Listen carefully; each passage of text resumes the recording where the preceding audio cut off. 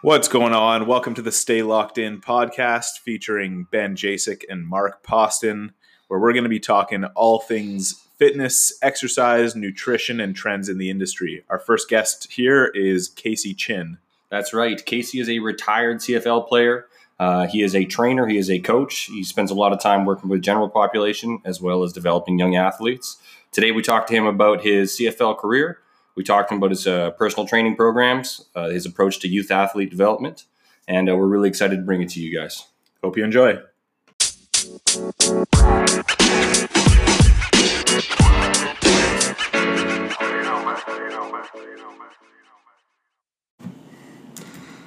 All right, greetings, you savages, and welcome to the Stay Locked In Fitness Podcast. You got Mark here. I am a certified strength and conditioning specialist, nutrition coach, and trainer. To my left, I have Benjamin Jasek. Ben, go ahead and introduce yourself. Also working in the fitness industry, men's physique competitor, and nutrition coach as well. And I am very excited today to welcome on to the podcast Mr. Casey Chin. Casey, welcome, and thanks for coming in today, man. No, I appreciate it. I'm super excited. I love podcasts, so to be on one is going to be pretty real. Yeah, we're going to keep it pretty fast and loose today, man, but just so everyone kind of has an idea of who you are, why don't you just give us a rough breakdown about who is Casey? Okay, I'll kind of condense it. So basically my background, played a lot of sports growing up. I actually grew up in Port Moody, went to high school in New Westminster, but I've been playing football since I was 9 years old. Mm-hmm. And that's kind of the sport I ended up falling in love with, but I played everything. Like I did gymnastics when I was a kid. I was a trampolinist for a while. You know, any sport you could think of, that's what I did. Football just happened to be the one that I had the most success in. So did that. Ended up going to New West while living in Port Moody because my mom's a French Canadian, so I'm fluent in French. But it was the closest school, I guess, that was French immersion and football in the same school. So I ended up going there. Was that the Hayek? Yeah, it was the Hayeks. Yeah. So went there. I had some success again, so ended up getting a scholarship to go to SFU. Played there 4 years, so I started as a true freshman, which was great. Then ended up getting drafted by the BC Lions in 2014, played there for 2 years, and then I finished out my last 2 years in Edmonton, and then now I'm a trainer. Yeah, I get to mess around just like you guys do. Yeah, so I mean, I got the opportunity to get to know you a little bit because of our experiences. We work out in the same facility together, and I remember the first time that I saw you working out in the gym, and it was just one of those experiences of just real recognize real. Man, you got the intensity while you're in there. Casey has no music on the go. He's you want to talk about the personification of staying locked in during his workout. And I was like, shit, I got to go over there and introduce myself to this guy. So yeah, I remember you were like, hey, do you do CrossFit? I was like, no, but I like to get after it. No music when you're training? No, I mean, there's music playing in the gym, but no, I don't like having headphones in. Okay. Sometimes I'll put it in if I'm like messing around on a cardio machine, but no, not when I'm going. I don't want to think about anything. Yeah, falling out of your ears or anything like that. I don't really need it. Just need the sound of the weights, man. Yeah, fair enough, bro. That's how you know you're dealing with a true psycho. Is when you see somebody in there in the gym getting after it with no assistance and no headphones on. Yeah, man, right on. I think that's awesome that you kind of talked about your early background in terms of athletics, getting started in something like gymnastics. That was huge, man. Like I didn't mention I did Taekwondo too, but I think like something that you're going to learn some body control at a young age helps you out so much. Yeah, I mean, I was hoping you could kind of speak to that a little bit because in my experience, having worked with many people, the people that have a background in either martial arts or gymnastics tend to be the ones that have the greatest athletic potential, and you're somebody who gets to spend a lot of time working with young athletes. Yeah, no, I mean, it comes back to that body control, I think, because you get used to moving your body in ways that you don't normally do, I guess, in your everyday life, right? So like when you're in gymnastics, you're going upside down, you're doing cartwheels, or you're supporting yourself, you're holding yourself. Mm-hmm. Taekwondo, you're throwing kicks. Like how often are regular people throwing kicks, you know, so you get to learn how your body moves and how to control it. And then when you kind of apply that to sports, and I kind of feel like all sports help all sports.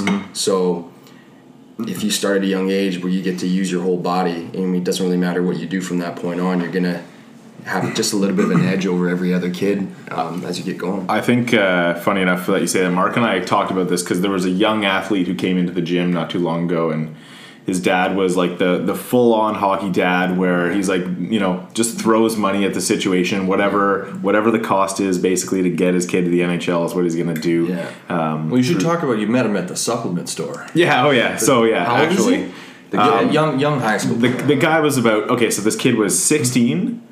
He was about $125 or something like that, like a 6'4", and like well over 6 feet. So he's like a coat rack walking around. Right. And I met them at the Popeyes. I was doing a supplement demo there, and these guys walk in. You know, they're checking out protein powders and stuff like that. And I just get chatting with them, and I let them know that I work at the Good Life Fitness, and kind of start digging in a little bit on what their story is. And essentially, like, this kid, I guess, is a goalie.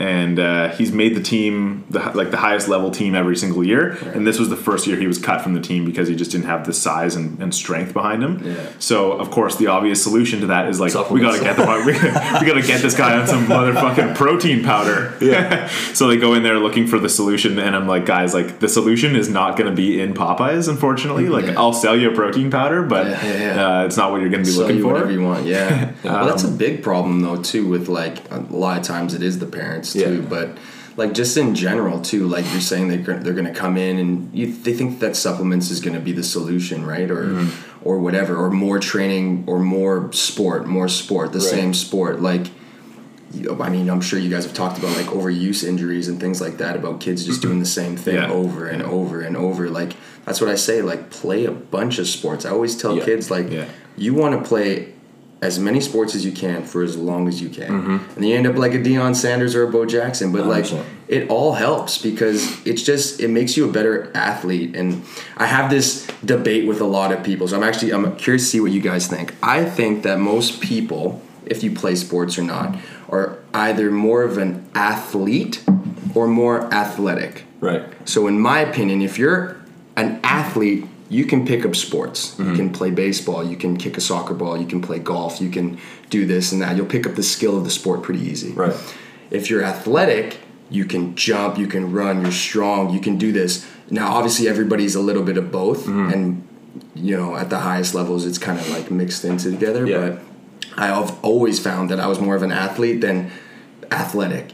And I had to work more at the athletic side than, like, I could pick up any sport and I was always pretty good at it, you know? So it was... What do you guys think of that? Yeah, I mean, I can definitely relate to that a little bit. Like, I feel like I'm probably sitting on the other side of that a little bit more, being a little bit more athletic, but not necessarily being able to translate that skill into sport-specific stuff as well. Like, whenever I was put through combines, like testing, like your sprint time, your jumping, I would crush it, man. I would absolutely crush it. I was always top ranked. Yeah. But I mean, that never translated itself into, you know, like lofty heights in athletic career. And I think what you said there is absolutely right. And, you know, talking about, you know, the parents and the over specialization of young athletes from a young age.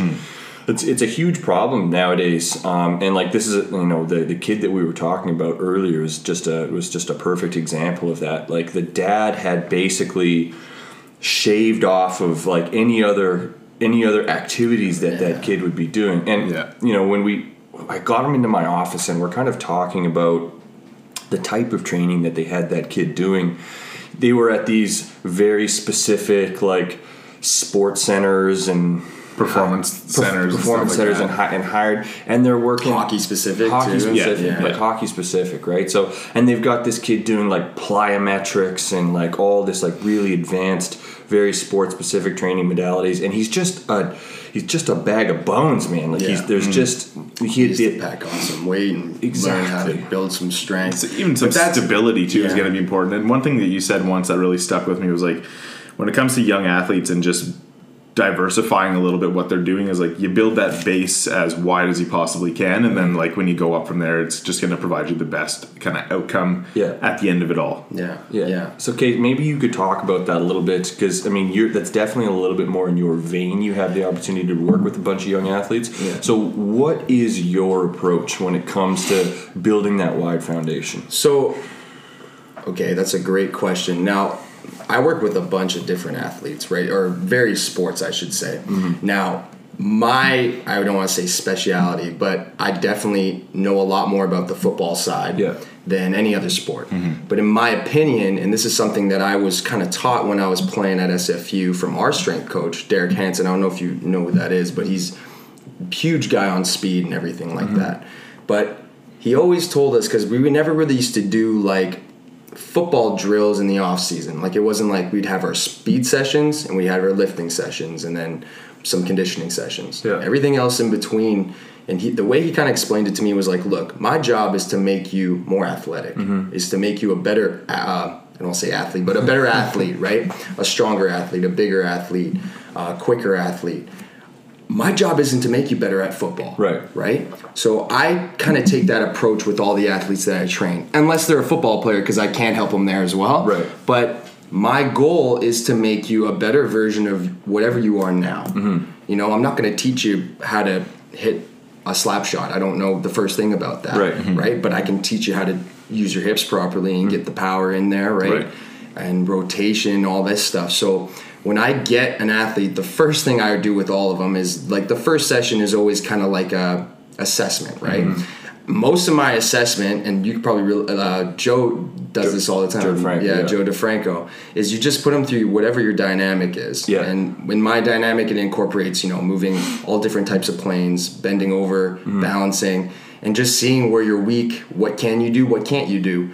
For the most part, though, I think that speed, I mean, you hear it all the time, speed kills. In any sport. If you're faster, a lot of times you're just going to be a better player.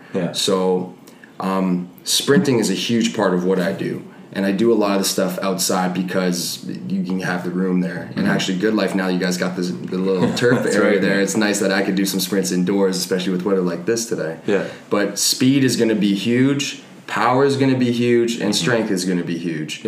So when I'm assessing them, depending on what their capabilities are, sometimes you got to go back to the fundamentals, whether that be learning how to squat properly, get them on a box. Can you sit on the box? Can you stand up from the box? And progressing from there. When it comes to the sprint work, a lot of it is, especially from a young age, I like to work on mechanics early, but make it simple and fun, depending on the athlete too. Like I have 10-year-olds that are, they're really just there because their parents put them in there, right? So for them, you still want them to get something out of it, but you want them to have a good time. You want them to build, kind of like you guys were talking about last time, a good relationship with training and with working out so that they come back. But then I have another 10-year-old, or he's 12. He's unreal. He might be the most amazing 12-year-old ever seen. And for him, I train him like I would any other athlete at high school and university level because he can handle it and he can do it. So it's going to vary, obviously, from person to person, but I would say that you got to start with the basics, right? And especially when they're young, and you guys kind of talked about this last time, especially when you come to the weights, you just got to make sure they're safe, their technique is sound before you start doing other things.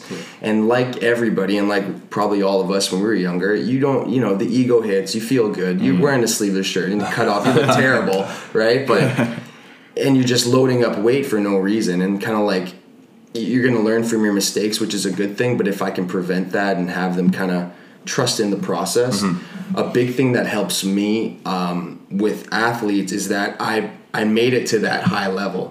So they can kind of at least, I don't know, they're like, this guy knows what he's talking about, right? They can kind of relate to that a little bit.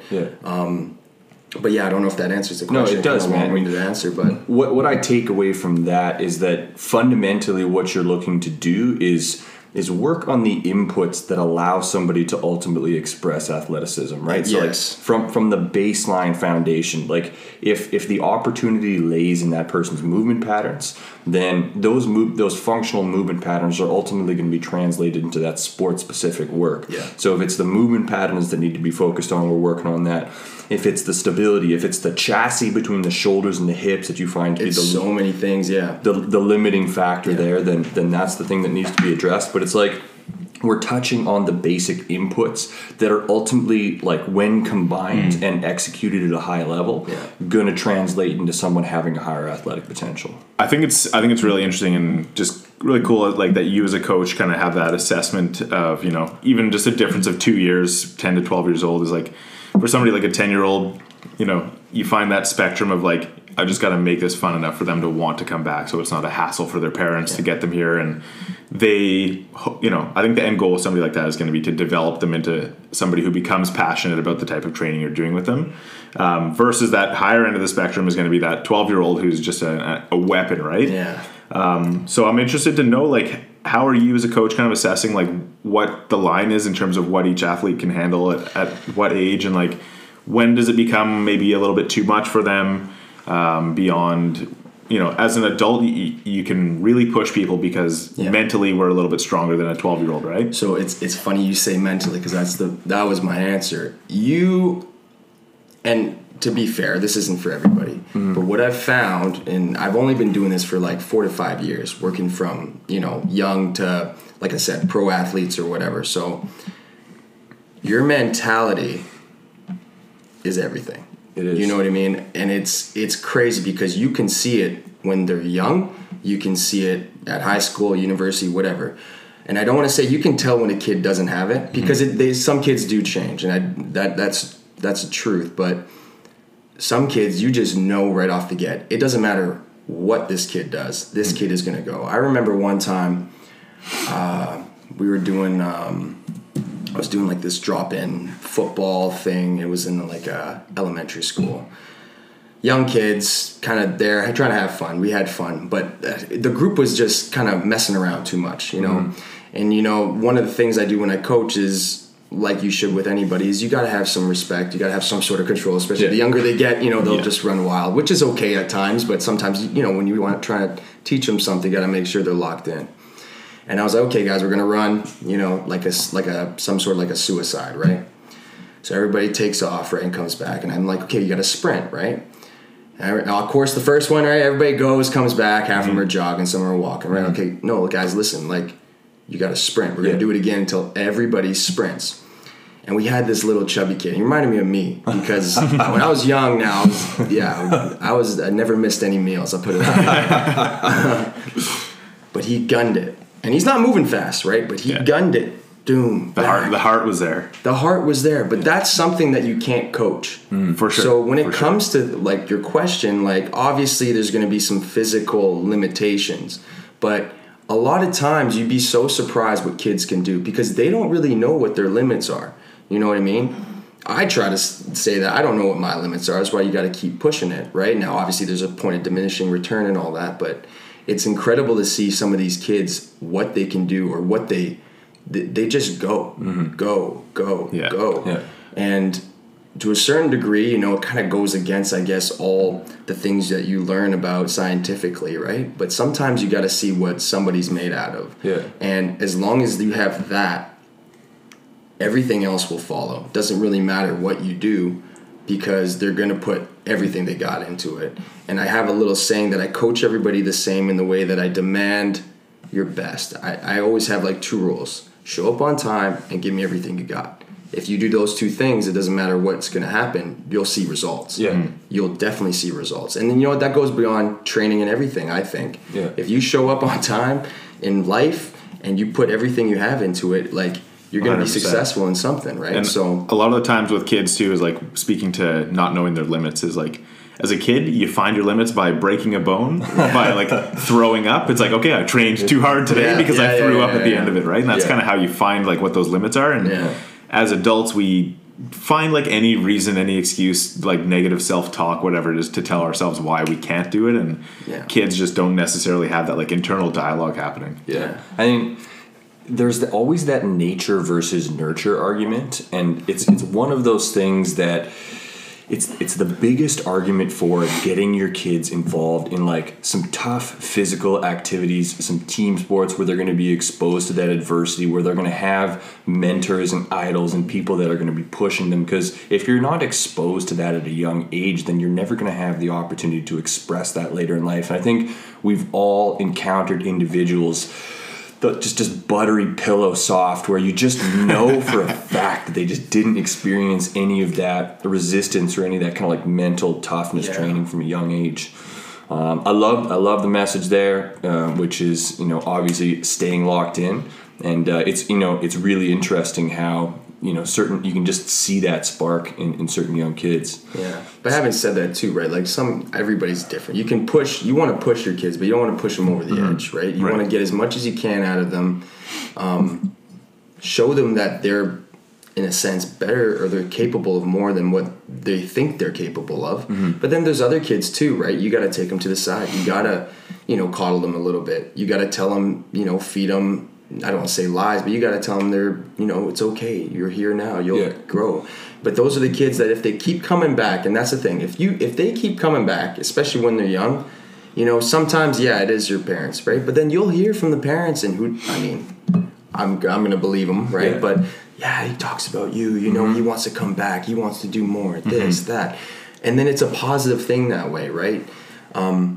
So it's, to kind of get back and kind of wrap it all, it's pretty incredible what some of these kids can do. And I think that, like anything, it comes back to what's going on between your ears. As long as that's focus, like you really don't need much else. You don't need music. You know what I mean? You don't need anything, anybody. You could just motivate yourself, and that's the point that you want to get everybody to. Yeah. Right? Like, we don't want to train people forever. We want to get to the point where they don't need our help anymore, and they know what to do, and they can do that on their own, right? But it's about building those habits. It's about pushing them and showing them what they can actually do, right? And to the point where they'll surprise you. Oh, I didn't think you could do that, right? For sure. And then that's really where the reward comes from as a coach. Yeah. Cool. And it's like such an interesting way to diversify your skill sets as a coach, to be interacting with all those different age groups, because you have those clients like from the young age, and I know you work with people who are full-blown adults as well,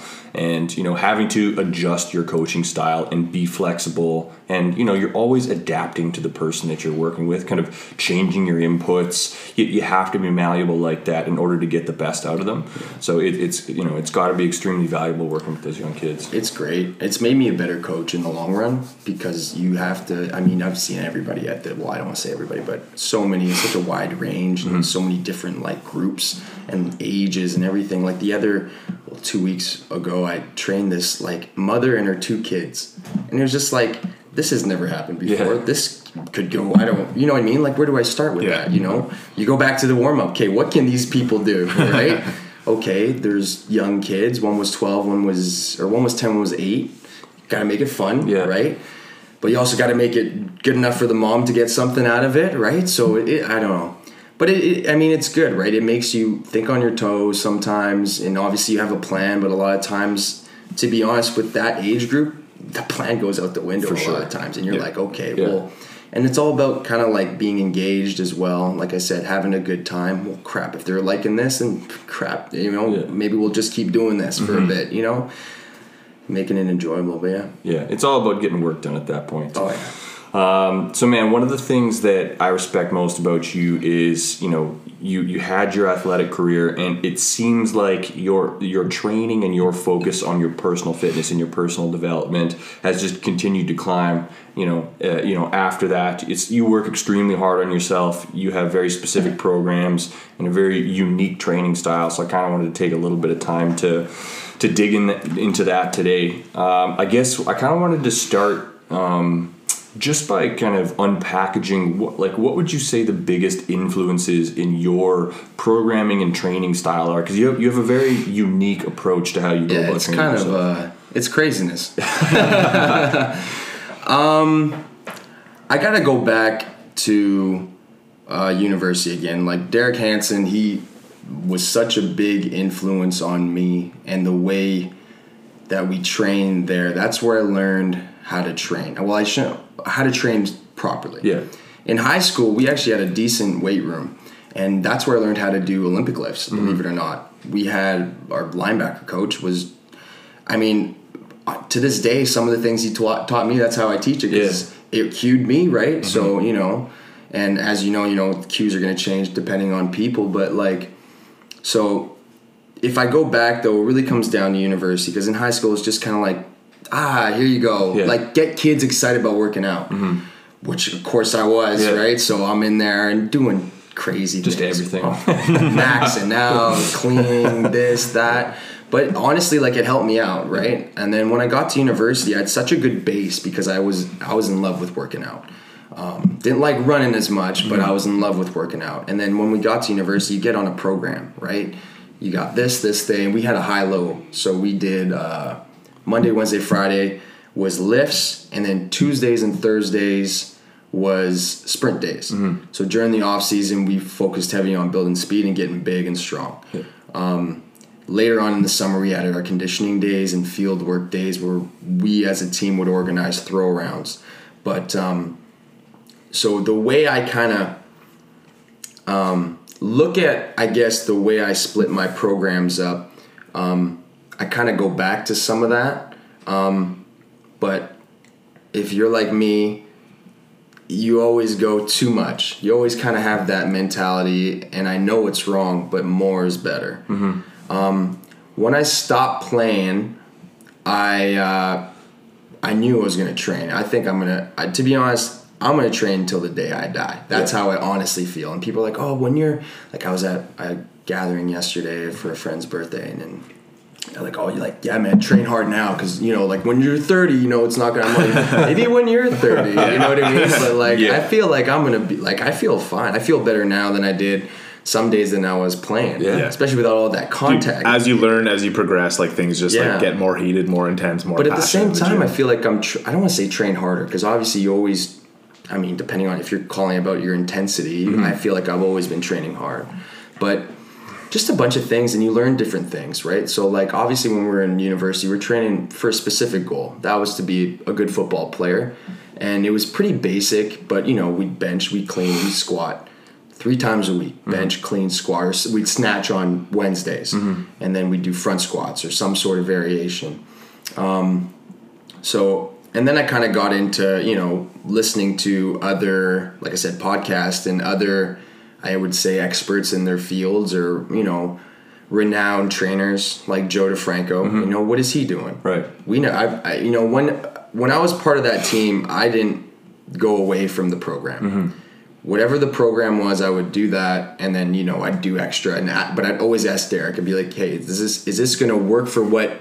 Because he programmed it, right? Like, you don't want to do too much, and then next thing you know, you're getting overtrained or whatever. And to be honest, I'm probably overtrained anyways. I'm probably overtraining now, right? But, like, you know, there's a, like, again, it comes back to your mentality. If you think it's going to help you, it's probably going to help you. So, got into the Louis Simmons stuff, just different exercises.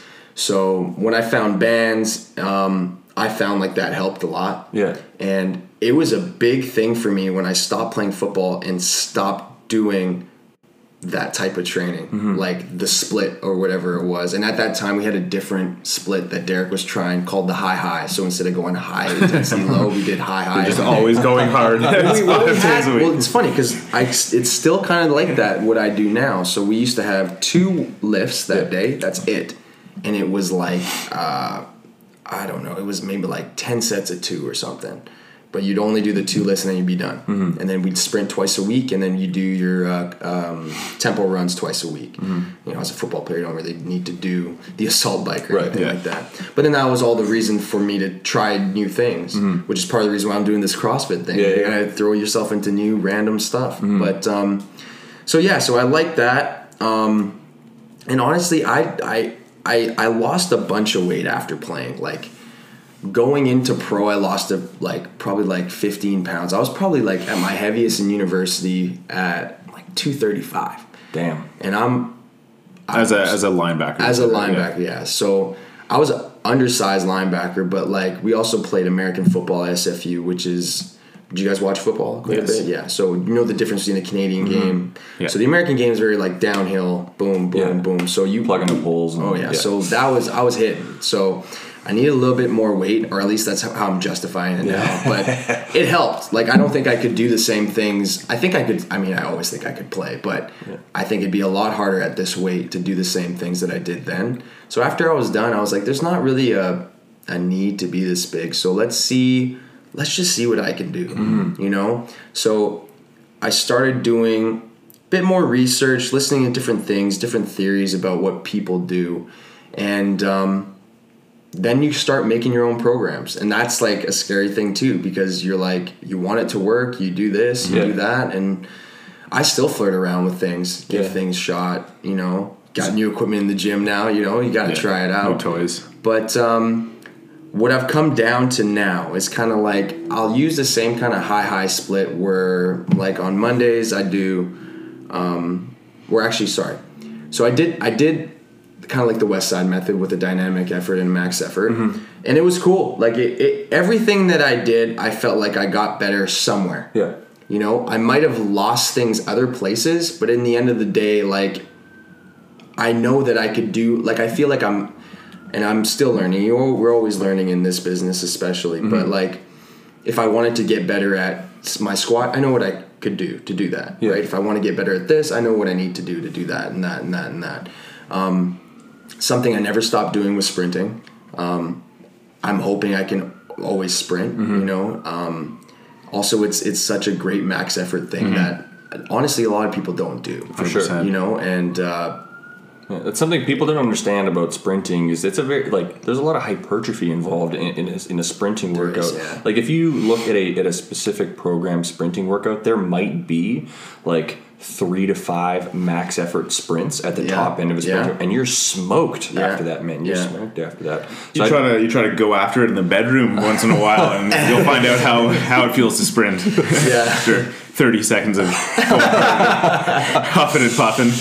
So man, I see you work a lot with bands, and I see you recording a lot of your workouts and everything. I'm somebody who spends a lot of time experimenting with programming as well. I do a lot of programming for other people. I do a lot of programming for myself. So I was hoping you can kind of talk me through the process a little bit. Like, how do you start, in particular for yourself, like, how do you lay the foundations? Like, this is what I want to work on, and then, like, where do the inputs kind of get plugged in from there? So, So how I start, now, there's nothing really specifically I'm working on. You know, I know numbers that I've hit, right? And I started logging a lot more seriously. To the point where, like, I'm writing details in terms of, like, what band was on there, how many reps, how hard was it, how did it feel, what date is it, right? You got that green duotang going at all. Well, actually, that one's done. I got a little black notebook, which is perfect because it's like palm size now, so it's like you're fucking old school, man. You got the notebook. You know what? It feels real that way. It feels real.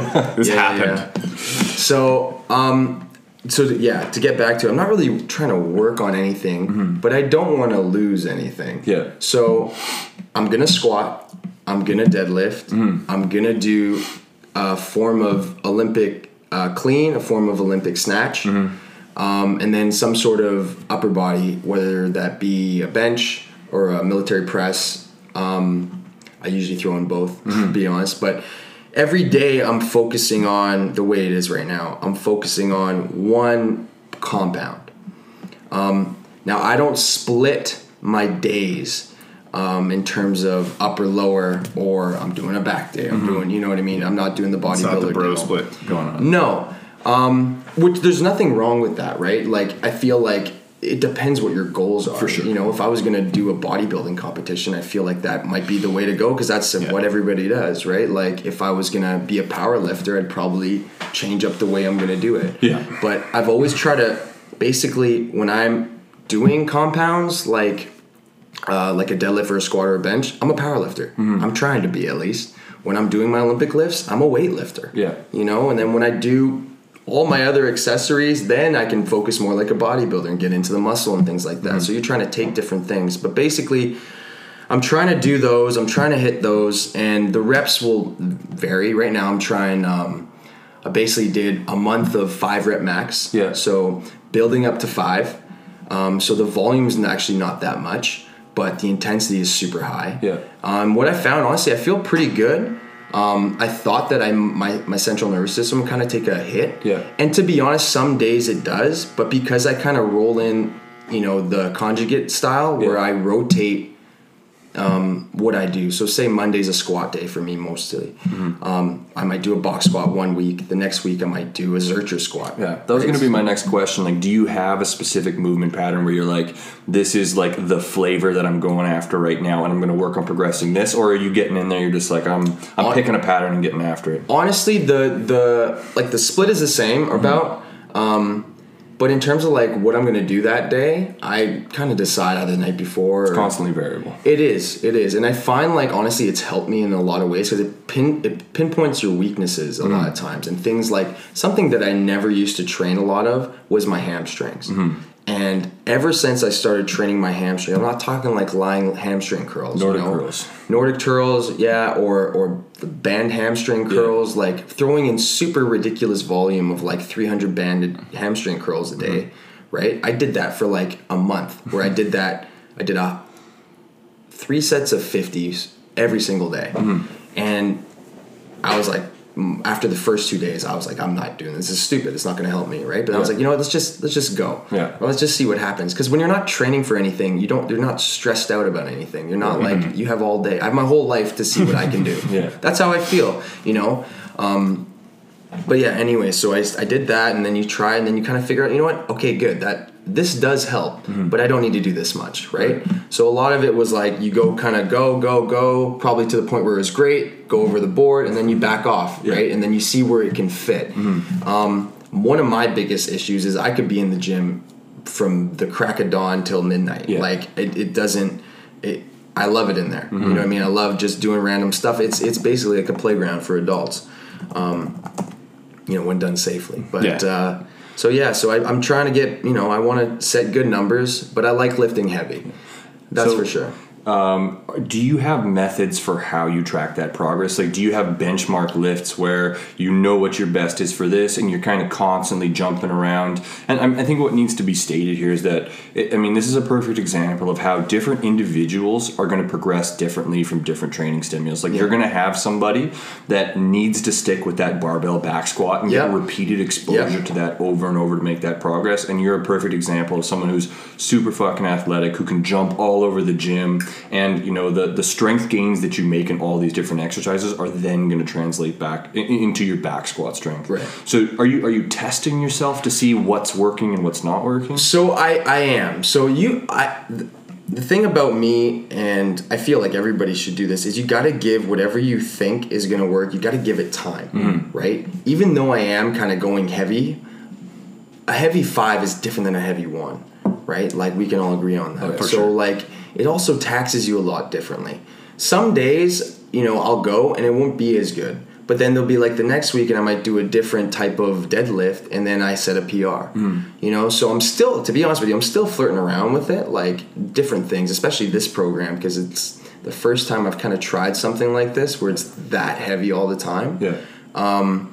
But yeah, I'm trying to, and I completely agree. When you're learning, you don't want to give them 10 things to learn. Yeah. Give them one, get them real good at one, for sure. right? Because that's how I was built. I learned how to back squat. I learned how to power clean. I learned how to power snatch, and bench press. Yeah. Like that's what we did. You know what I mean? And now I'm pretty sufficient in all those. Yeah. So now I started just recently, probably the last 2 years, changing stances, changing grips, putting the bands on, just little things like that. Now, I think the bands have been one of the biggest things for me because it's taught me about being strong fast, which is power, right? But in compound movements like a squat or like a bench, where you gotta like finish every single one. You put those bands on.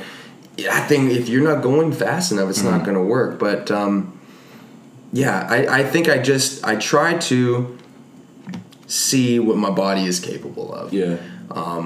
That goes in the gym. That goes to like outside the gym too. But like when it comes to the gym, I love jumping. I still want to train like an athlete. Like I can't even really explain how I train. I say I train like an athlete, whatever that means, right? Because I'm not doing a powerlifter split. Yeah. I'm not doing a CrossFit deal where to be honest, I don't really know. I've done CrossFit workouts here and there, but in terms of like how that program would work, not my forte. Yeah. Right? I'm not doing a bodybuilder split. I'm kind of mixing it up. So what I try to do is I'll have days where I'll emphasize things. So I'll have my athlete leg day, but it's not freaking till failure on quad extensions or whatever, right? Yeah. Like I'm working on things that I feel like are going to benefit me and also get me strong. But, you know, it's all a byproduct at the end. You are going to, you know, get aesthetically pleasing as well. So like, I don't know. I found like it's worked for me. I definitely don't think everybody can do it, you know, like, and that's not trying to boast about myself. I just don't think it'd be safe. I think you made a really good point there, man, with like, starting people off in the gym is like you don't want to give them 10 things, give them one, let them get really good at that one thing. And I think something that we probably all see pretty frequently in the gym and something that really irks me is like people want to try new things all too often and they want to come up with fancy new exercises, and I think Instagram has been like a real perpetuator of this. Well, it's because it madness. sells, right? Like a lot of those things sell. 100%, man. And right. you know, people like I hope to spread the message one day to just like focus on the basics in the gym. And, you know, even, you know, yourself, you've got over a decade experience doing this stuff. And despite the fact you have a lot of variety in your program, you're sticking to basics in terms of exercises with that variety. Yeah. And I'm sure you're not seeing a lot of, I just want to bring this up because it was very recent with me.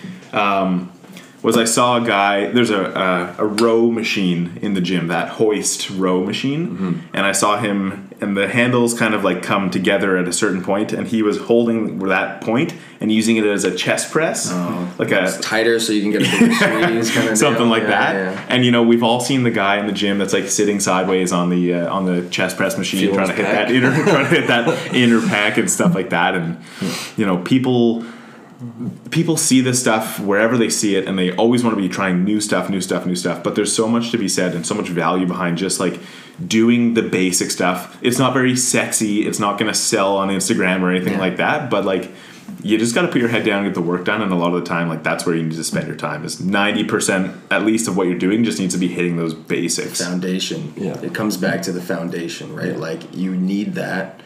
And it's like Louis Simmons says, right? A pyramid's only as tall as its base is wide, right? So it's like, how are you?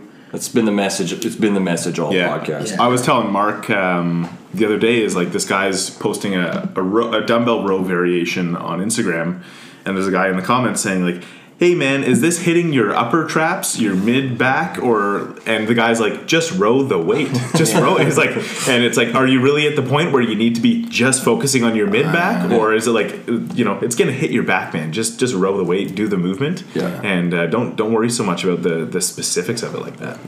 Casey, you got a bunch of stuff in your workouts that I would classify as don't try this at home type stuff. That type material. Some stuff. I wanted to talk about like so. The bands are a huge thing, man. Like you use accommodating resistance a lot. I do, yeah. So I want to know, like, in your opinion, because you know, automatically what we just said about people see people using bands, like, oh my god, I got to use bands. It's like, where in somebody's like progression and development do the bands ultimately come to fit in? Like, if we're talking about someone just, you know, exhausting the basics, like learning how to back squat, benching, using those kind of like basic overloading progressions. Yeah. At one point in time, is something appropriate like the bands? Like, when do we start introducing that? So, I'm going to answer it like this. I think that if whatever you're doing, if it's working and you're seeing progress, don't stop. Keep doing that. That's perfect. Perfect. For sure. Now, if you're hitting plateaus, then it might be time to change to something. Yeah. There's something where the bands might help you, right? For me, I never used accommodating resistance ever in any way, really. Yeah. So when I added it in and then took it back out and tested myself, it was a huge difference. Yeah. So I would say you got to have a certain amount of experience, maybe. Yeah. You know, because you can get overthrown with the bands, right? Like if you don't know what the tension is or whatever, you're gonna look like an idiot. Jack yourself up. Exactly. right? And it becomes a little bit dangerous, especially if you're doing something like a bench press where that thing's going to get slung right down to you, right? Yeah. So I would say, I don't know, like if I had to put like a year amount or something, you got to be lifting for a good at least 5 years and be pretty strong. Yeah. You know what I mean? Like I wouldn't put, now we're talking about like adding it to a barbell or something like that, right? Yeah. Because I use bands pretty early when it comes to sprinting, right? Which is a completely different thing. For sure. Then, because it becomes more like a sled kind of deal there, or jumps or things like that. Like little things like that I find can be used, but when it comes to adding it to weight and accommodating resistance there, it's going to be, I don't want to say you can just tell, but if you can't squat properly, or if you can't squat like 315, you probably don't need bands. You know what I mean? You could probably work on different things to get a bit stronger, right? If you can't bench press, I don't know, like 225 at least for reps. Like there's just like little numbers in my head that kind of come back, and it kind of comes back to like, when do you change and rotate? It's like in my head I have like certain little numbers that's like, if you can't hit these, don't worry about that stuff right now. The answer, I think you hit the nail on the head, man, was when you start to experience that plateau, and you kind of know it when you see it, and it's so individual specific, right? Because you're going to have people that, it's going to depend. It's going to depend on their training history. It's going to depend on their genetics. It's going to depend on the way that they respond to that training. Some people neurologically, they're going to stall out on that straight weight like a lot faster, and you're going to know it when you see it, but it definitely will take that experience.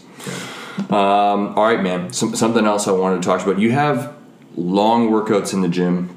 You're in there super early. They're not that long. They're very long. They're very long. I'm in there for a long time, but to be honest, they're not longer than 2 hours.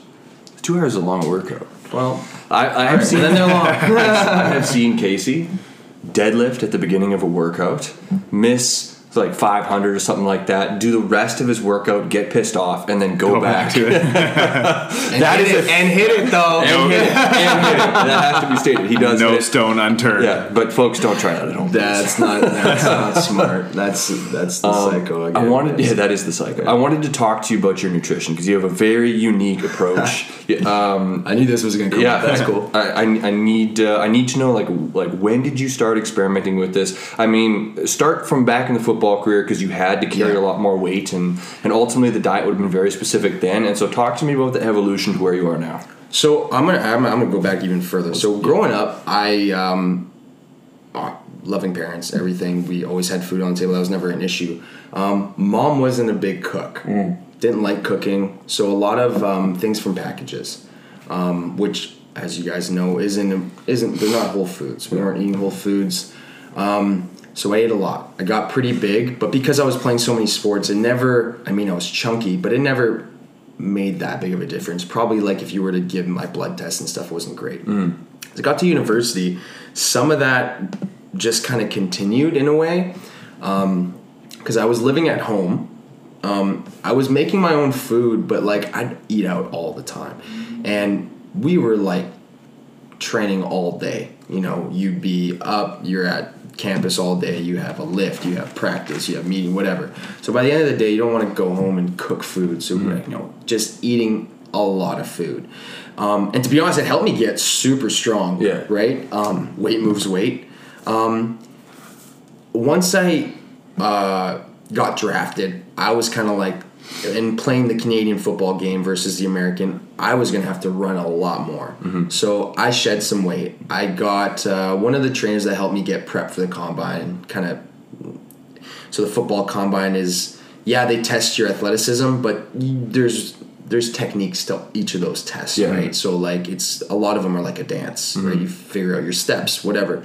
So he actually got me on a nutrition plan, and that was pretty low calorie.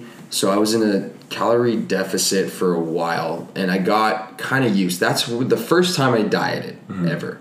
And I had like a one cheat day, and then you're on the diet. So that's where I first got introduced to kind of being on some sort of deficit. That worked. And to go, then, this kind of goes for all diets. They all work. Yeah. Every single diet works. It's all about what you can sustain or what you can adhere to in the long run. So what I found was it was kind of like a bodybuilder style where you're eating 6 times a day, kind of like what you're doing now, right? Like a lot of meals, frequency. In terms of the macros and stuff, it was tracked. I never kept track of what my macros actually were. I just had like a sheet of a cup of this, a cup of rice, a cup, whatever. So I did that for a while. It worked. Played my first year. It all went well. And then I was just like, I'm kind of tired of this. So I started eating other things, listening to things, sticking still to the 6 meal a day type of deal. But what I always found was I was just like, I want to eat more. I've always had a big appetite. Like from before to now, like I guarantee you'd be surprised how much food I just put away. Was the diet kind of like, was it relatively balanced in terms of macronutrients? It was. Yeah. It was pretty balanced. Carbs, fats, protein. Protein was always high. But in terms of the as carbs, it should be. Yeah. Well, so I kind of this, and then you come across some of this intermittent fasting stuff, right? And then the keto thing was kind of being big then too. And the keto didn't necessarily attract me because I was like, I don't know if I really want to do that. Like, it just seemed like, and you hear the stories of like the keto flu and this. I was like, I don't know. But then I heard about intermittent fasting, and like I said, I like to push things to the extreme. So I was like, so what do? You just don't eat, basically. It's like, huh. And I already didn't like eating too much before I worked out. I felt like it just made me, I don't know, it felt kind of gross, like sloppy and whatever. And all I had most of the time before that, even before I started doing the fasting thing, was just like a bowl of oatmeal with like a banana. I was like, what's that? I can cut that out. Yeah. So when I stopped playing, or I started it in training camp, I think when I was in Edmonton, and it was fine. I was like, let's see what happens. I might starve and I don't know, something bad might happen, or I don't know, if it works, it works. What ended up happening is later on that year I got cut. So I ended up going back home and I started working a 9 to 5, right? So it was actually I think it was 8 to 4 or something like that. And I was painting. So I still stuck to the fasting, and I was like, okay, I'm going to eat, and the traditional, right, is the 8-hour eating window. Yeah. Well, I didn't get off work till 4, and I was still training because, like I said, that's something I'm going to do regardless. I was painting, and I would wake up that's when I started to wake up early to train. I started waking up like 4 to go train, then I go to work. I was like, well, if I'm getting home, or if I'm done work at 4, and I don't get home till like 4:30, and I need to be in bed by 8 o'clock, that's really a 4-hour window. So I was like, okay, screw it. I'll just have my meal then. And the one thing I kind of grasped, at least with the fasting, beyond all the autophagy, all that stuff that just kind of really flew over my head, was just make sure you eat enough. Yeah. Right? It's also easy to overeat, but just make sure you eat enough. And then I kind of thought about it, right? And then this is when I started to do more of, I got out of painting, started doing training full time. And I was like, I came across the book, The Warrior Diet. And I don't know if you guys familiar with it? I'm familiar with Warrior Diet. So it's basically what I'm doing now. What I'm doing now actually is a little bit more extreme than that. But I was just like, look, if I can get all my calories in, and I never was one to track, even though it was tracked already, I didn't really keep track of what it was. Can I just eat once a day? So basically what happened was I tried it. And anytime you start fasting, you're going to be hungry. But then the window got close, or tighter and tighter, and then basically just became one meal, to the point where I was like, you know what? Like, you really realize what hunger is. You know how people, I'm starving. God, I need to eat. It comes back to the mental. You're absolutely right, man. Like, it just, it was between my ears. Like, that's all it was. And I still, like, I feel full. Like, I'm still able to do the things I'm able to do off of one meal a day. But if you look at what I'm eating, I might as well just tell you what I mean. I eat pretty low carb. Okay. By low carb, I mean I don't really eat carbs other than vegetables. A lot of meat, a lot of eggs, and then veggies. I'll have fruit too. Like I like apples, or sometimes Costco has good dried mangoes, so I'll grab those. Delicious, I don't track how much I'm eating, but I know I'll eat a steak I don't know, at least 2 pounds. As big as you can buy, probably. Well, Costco has big ribeyes, so I'll do it. I don't worry about how much fat there is on it. I'll eat the fat. Sometimes I won't. But what I found is when you're doing that type of diet, when you're fasting, you get to eat until you're full. When I was doing the 6 meals, it'd be boom, it'd be gone, and then be okay, 2 hours from now I get to eat another small size meal. Yeah. Whereas now I get to come home, and because of the way my schedule is, which is crazy, it's I'm up at 3, I work out, and then I work the rest of the day. But then when I come home, I get to make fresh food. I mean, not really fresh, but I get to make it fresh, and it's going to be cooked right there. I don't have to eat out of a Tupperware, right? So it tastes a bit better, and I'll just eat. I'll eat, and then I kind of use the warrior diet thing where stop eating once you're more thirsty than hungry, and that rule just works for me.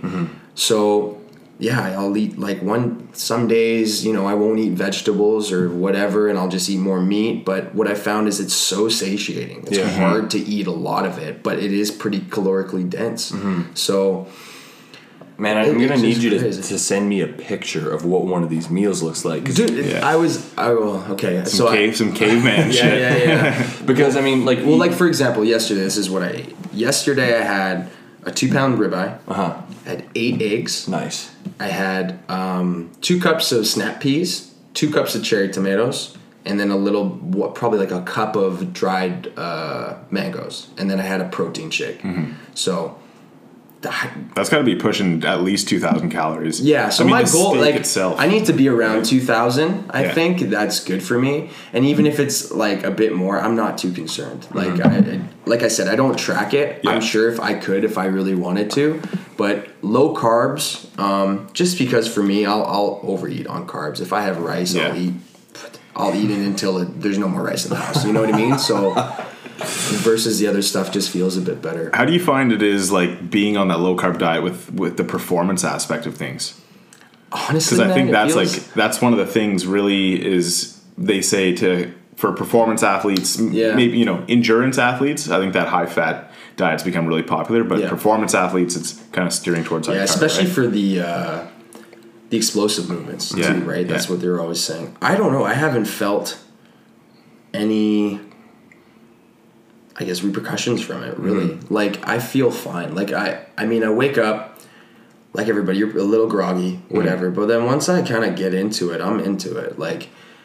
I think, I don't know, I want to say it comes back to what goes on in your head. Yeah. But it really does for me. It doesn't take a lot for me to really get going. I can focus in. I know exactly. I have it written down. What did I do last time? I did this. Okay, well, I got to do that or a bit better. That's how I work. Yeah. If I do that or a bit better, you're good. And even if I don't, who cares?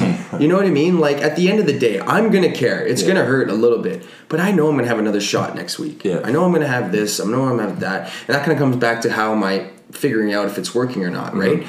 If I feel really down in the dumps, well, crap, I got to change something. Something's not working. But that hasn't happened. To be honest, it just keeps getting better and better and better, in a lot of ways.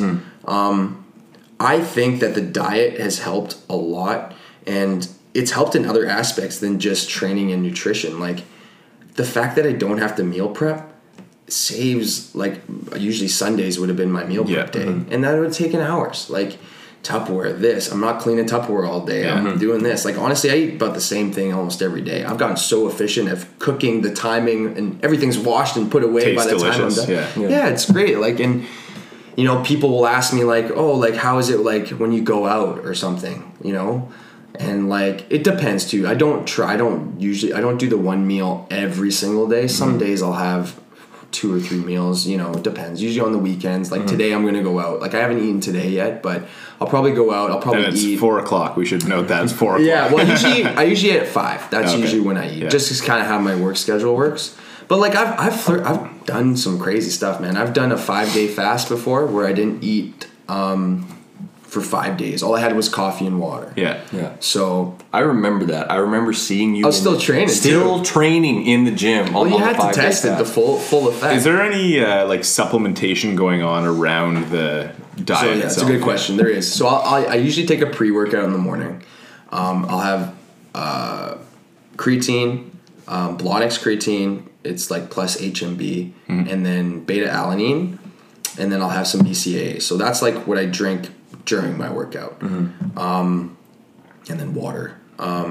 At nighttime, or I guess in the afternoon when I do break my fast, and I usually break my fast with a protein shake, just so it's kind of coats your stomach. I feel like it's a shock to the system. It is like and it's like liquid, so it's not as bad as like just shoving steak and eggs down. Yeah. But so I'll have another scoop of creatine, a scoop of isolate protein, whey, and then casein, and then that's what I have. Cool. So I don't know if that's a lot or a little. I feel like that's a little compared to some, but then it could be a lot compared to others. I don't know if I need the BCAAs, but the first time I ever took BCAAs, everything got better. So I'm kind of like creature habit. Is it a magic pill? I'm gonna stick with it anyways. Yeah. It tastes good. It's a little sweet, so it's not bad. It adds flavor to the creatine and stuff like that anyways. What was what do you feel like the result was from that 5-day fast? Because that's pretty extreme. If I'm being honest, I was listening to a lot of fasting podcasts at the time, and I kept hearing about. I didn't know that was a thing. Well, maybe hungry not people listening to hungry people. No, just I guess people talking about it. Yeah, all these benefits and why you should try it. Or why I'm sure, just like anything else, man, there's going to be like the kind of gurus in the space who are going to want to. Yeah. So that sorry. Okay. Why would I get out of it? It was, if I got anything out of it, it was, one, I could do it. Yeah.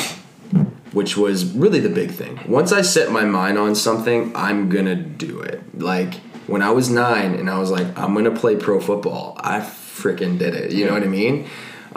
Which kind of hurt me because it's like, I didn't have any other goals after that, right? Which is why probably I didn't play for as long as I could have. But anyway, so for the fast thing, it was like, you know what? All these people say that, doing a prolonged fast is good for you. You know what I mean? It's kind of like a natural cleanse in a way. You get all this crap out of your body, and then the idea is to reintroduce foods, and then whatever. So I was like, okay, let's try it. Though my plan was not to reintroduce like just random stuff. I was just like, okay, can I do this? Let's just try. I wanted to train while doing it because I was interested in seeing how my performance would suffer, or if it'd suffer. Yeah. To be honest, it did a little bit. More just like soreness. Not so much the numbers. The recovery just wasn't there. No. Because there's nothing to recover, right? Yeah.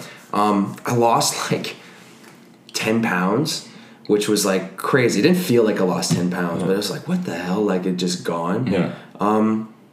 But if anything, I was trying to hold myself to something, and I did that. And like you said, like, oh, you're kind of a psycho. I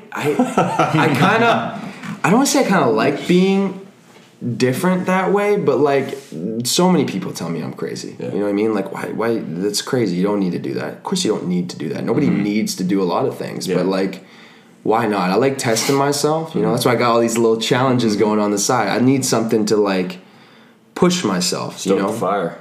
Would you do it again? I would do it again. I think if I did it again, I would probably make it not more difficult, but no coffee, no supplements, just water.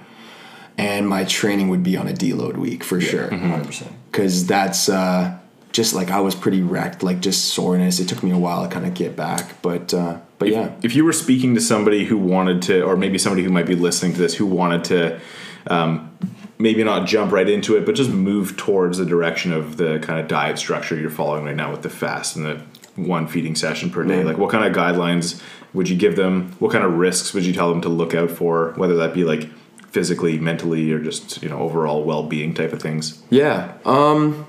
Well, I mean, it kind of depends. Like if you're somebody your eating habits aren't very good right now, I think I wouldn't even start with the fasting, right? Like if you're eating processed foods, kind of like how I was when I was a kid, and that's the main thing of your diet, then get used to eating whole foods. Get used to eating real foods. If you're somebody who's like already pretty good there and you just want to kind of see if that works, I would start with the 8-hour window and try to get at least 2 meals in that 8 hours. And again, keep track of like at the beginning, keep track of like how many calories maybe you're eating now versus then, and you got to figure out how you're going to fit that in, because like that's a big thing too. Like a lot of people either overeat because when they do break their fast, they're eating crap and it's just huge portions of calorically dense food, or they're not eating enough because like something that happened, like your stomach kind of shrinks, you get full pretty quick, but like you kind of build that. I don't know if I could ever recommend somebody to just do once a day. That's kind of a decision that I think you got to make on your own and figure out what works best for you. I've been doing this now this is 3 years, just the one meal. And I mean, I haven't, to be honest, I haven't got any blood work done or anything, but I feel pretty damn good. Yeah. I'm able to perform well. I'm not like losing anything. I'm not like passing out or anything like that. Like it works for me. But it kind of goes back to what we said earlier, right? Like find what works for you. Yeah. You know what I mean? If yours is a freaking 9-hour eating window, then do that. You know what I mean? If it's 4, 8 hours, whatever. 45 minutes, go for it. Yeah. Definitely drinking a lot of water is huge though, especially when you're fasting. Yeah. And something that I found that helps me a lot, and the research backs this one up, is coffee. Yeah. I drink it black because they say you can put a little bit of milk or cream in there. It not going to do much, but no sugar. It just kind of helps push it a bit further, I guess. If suppresses the appetite in the first initial period. Yeah. Man, I want to just sidestep this conversation for a little bit, talk specific to football. Okay, yeah. So 2 things that have been on my mind. One for the entire season, and one in the last probably week or 2 has been two NFL players. So you're a fan of the NFL, I'm gathering. I am, but I don't I'm a fan. Yeah, I don't watch football though. Like I don't really watch it, but I know enough. Okay, I know the players. So there's a player plays for the Tennessee Titans, absolute unit. Yeah, Derrick Henry. Yeah, have you heard much about him? Have I heard much? Yeah, no, I know the players. I just don't like sit down. I'm not a Sunday guy. Yeah. Okay, I got all my screens on. You know, got my nachos. Yeah. Give me your thoughts on Derrick Henry, man. This guy's a running back. He's can't an absolute teach that. Monster. Yeah, he's crazy, man. Like he's having an outstanding postseason too. Yeah. But I mean, genetically, he's second to none. Like you can't teach that. No, you're not supposed to be that big and that fast. That fast, but everything. Like he's huge. He's 6'4", like 240, and runs like what 4.5 at least at the minimum. Like how are you gonna stop that? You know what I mean? when the Titans played the Seahawks, I forget who they were playing. Maybe Baltimore. Yeah, they were playing Baltimore. Yeah. So I watched a highlight of him where he stiff arms an opponent, and the guy spins. And this is like an all-pro safety. Okay. Yeah. Stiff arms him. The guy spins around so hard from the stiff arm, and then he shoves him in the back into another player. It was Earl Thomas. Earl Thomas. Yeah. Like, this guy just turned like an opponent into a blocker for him. Yeah. It's crazy because it's like, I don't know, it's kind of like the NBA. Like, you watch the NBA on TV, and you're like, okay, like, whatever. But you don't realize how tall everybody is. Until you're sitting on the floor and watching these massive monsters right? run up so and now, think about the NFL. Like, he's visibly bigger than everybody. And these guys are massive. Big you know what I mean? Like, it's crazy. Like, I'm sure he's worked as well. Right, which is why he's where he's at, but like definitely genetically he's been gifted with some talent, but he's making the most of it. Yeah, absolutely, man. Cool. And then the next one, and this has been a bit of a saga. So I'm a Raiders fan. Oh my god. I have to bring this up. This guy started the preseason with the Raiders. If you're a fan of the TV show Hard Knocks, gotta talk about Antonio Brown.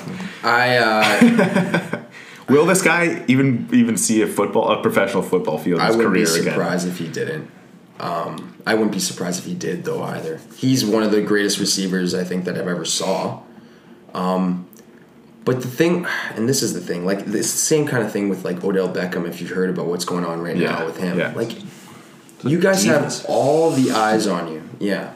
receivers are kind of known for that, right? But it's about how you carry yourself. Like, if you have all these eyes on you, why are you acting like an idiot? Why would you do that? When it comes into his case in particular, I don't know. He said, she said, right? But like, it just seems like, dude, like, you're not God.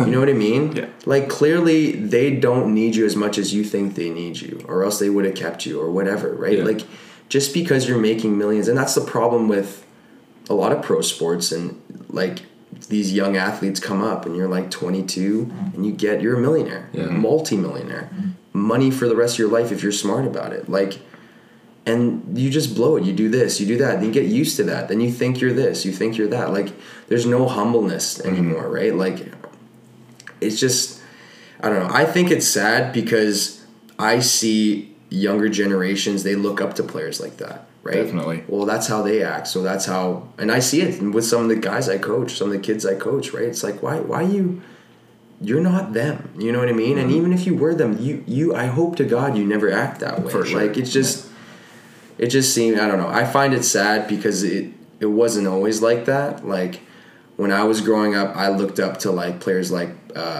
Ray Lewis, you know what I mean, and Brian Urlacher. I mean, Ray Lewis is a murderer, but I know, yeah. I didn't know it at the time, though, when I was young. Yeah. But if you ever listen to him speak, like, it's all positive stuff. Yeah, You know for what sure. I mean? Like, yeah, Yes. I guess, he murdered somebody.